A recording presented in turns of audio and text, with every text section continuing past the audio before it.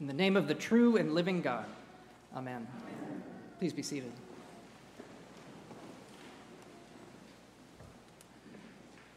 I love being an Episcopalian. I love the beauty of worship, the music, the invitation to stand in the awe of the mystery of God, especially in the sacraments, the permission that we get to wonder and explore and ask questions to strengthen our faith, and our commitment to combine faith with service.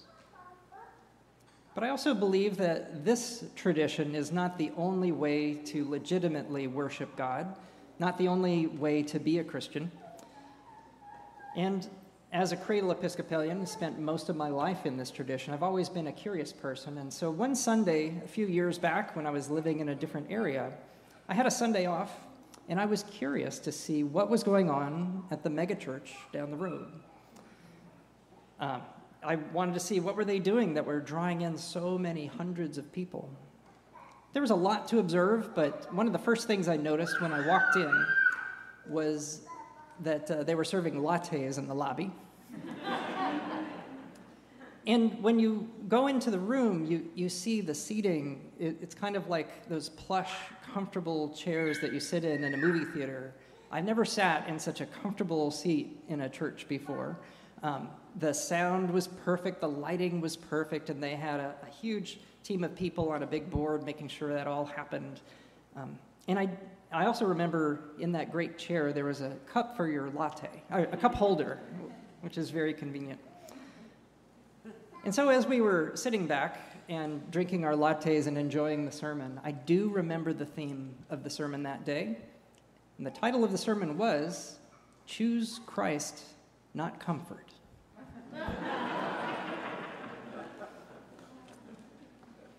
But maybe that would be a good title for the gospel passage that we just heard. Jesus says some things that are difficult to hear. He says that he does not come to bring peace, but division.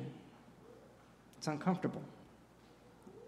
And this division will come to those with whom people are closest, to their families, their households. 2 will be divided against 3 and 3 against 2.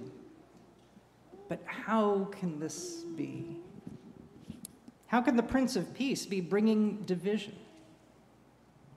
The answer is that the division he brings will come down to what we choose, what we will commit to. Will we commit to the comfort of the status quo and familiarity and comfort? Or will we commit to the realm of God and the promise that Jesus brings? Will we give our heart to it? And in which side of this division will we find ourselves? Jesus goes on to speak about the weather. He says to the crowds, "When you see a cloud rising in the west, you immediately say, 'It is going to rain,' and it happens. And when you see the south wind blowing, you say, 'There will be scorching heat,' and it happens. You hypocrites," he says. "You know how to interpret the appearance of earth and sky, but why do you not know how to interpret the present time?" He is telling about how the entire world is changed with him in it. If we could better see, we could better commit our hearts to what is right before us now. If we only had eyes. The theme of seeing and not seeing, the theme of blindness, comes up in Jesus' teaching again and again. And so what is it that causes humans to be so blind so often? Brian McLaren, the Christian author and writer and speaker, put out a podcast about a year and a half, 2 years ago, in which he explored the question of what prevents us from being able to see. I've shared some of this before, but I think it's worth hearing this again. He has identified, as he puts it, 13 biases that cause us to not see. And don't worry, I'm not going to go through all 13, but I will give you a few. First, as he puts it, is confirmation bias. The human brain welcomes information that confirms what it already thinks and resists information that disturbs or distracts from what it already thinks. Second is complexity bias. The human brain prefers a simple lie to a complex truth. Third, community bias. The human brain finds it very hard for you to see something that your group doesn't want you to see. In other words, we put tribe over truth.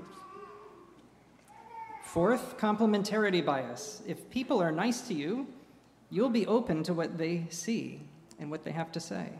And if they aren't nice to you, you won't. We mirror back the attitude we receive from people, and that makes us open or closed to what they have to say, whether it's true or not. Fifth, contact bias. If you lack contact with someone, you won't see what they see. And skipping up to number 9 is confidence bias. This one, I think about the used car salesman. Our brains prefer a confident lie to a hesitant truth. We mistake confidence for competence, and we are all vulnerable to the lies of confident people. 10th is the bias by which our brains like the stories in which we are either the hero or the victim, but never the stories in which we are the villain. Being human, we are susceptible to these powerful biases, and really there is nothing new under the sun except that with our new information technology, everything is being amped up, accelerated. And there are a lot of implications to how every one of these plays out. Clearly, to see well, we all have some hard work to do. And it is hard when the truth that Jesus brings is challenging, surprising, and that takes us out of our comfort zone. Jesus will divide people. Some will see his truth and some will not. It will separate people from each other. It will not be comfortable, but it will be worth it. I believe there is such a thing as real peace and another thing that is false peace. Jesus does not bring a false or an easy peace. Instead, he brings the profound and abiding and even costly peace that we encounter when we commit ourselves to him and our souls are made whole. And finally, it is worth saying a word about a concept that is lying at the heart of this teaching, which is the concept of conversion, being converted. If you see properly, you will know the glory of God. It is before your eyes, and you will choose it. You will give your life to it. You will find wholeness, true peace, and salvation. And you will live in love and become a healer and help the world to be more just and less blind. Church of England priest and author Sam Wells writes, "From the deepest hostility comes the greatest good. This conviction, this truth is perhaps the hardest part of Christianity to believe, but it is the most wonderful to behold.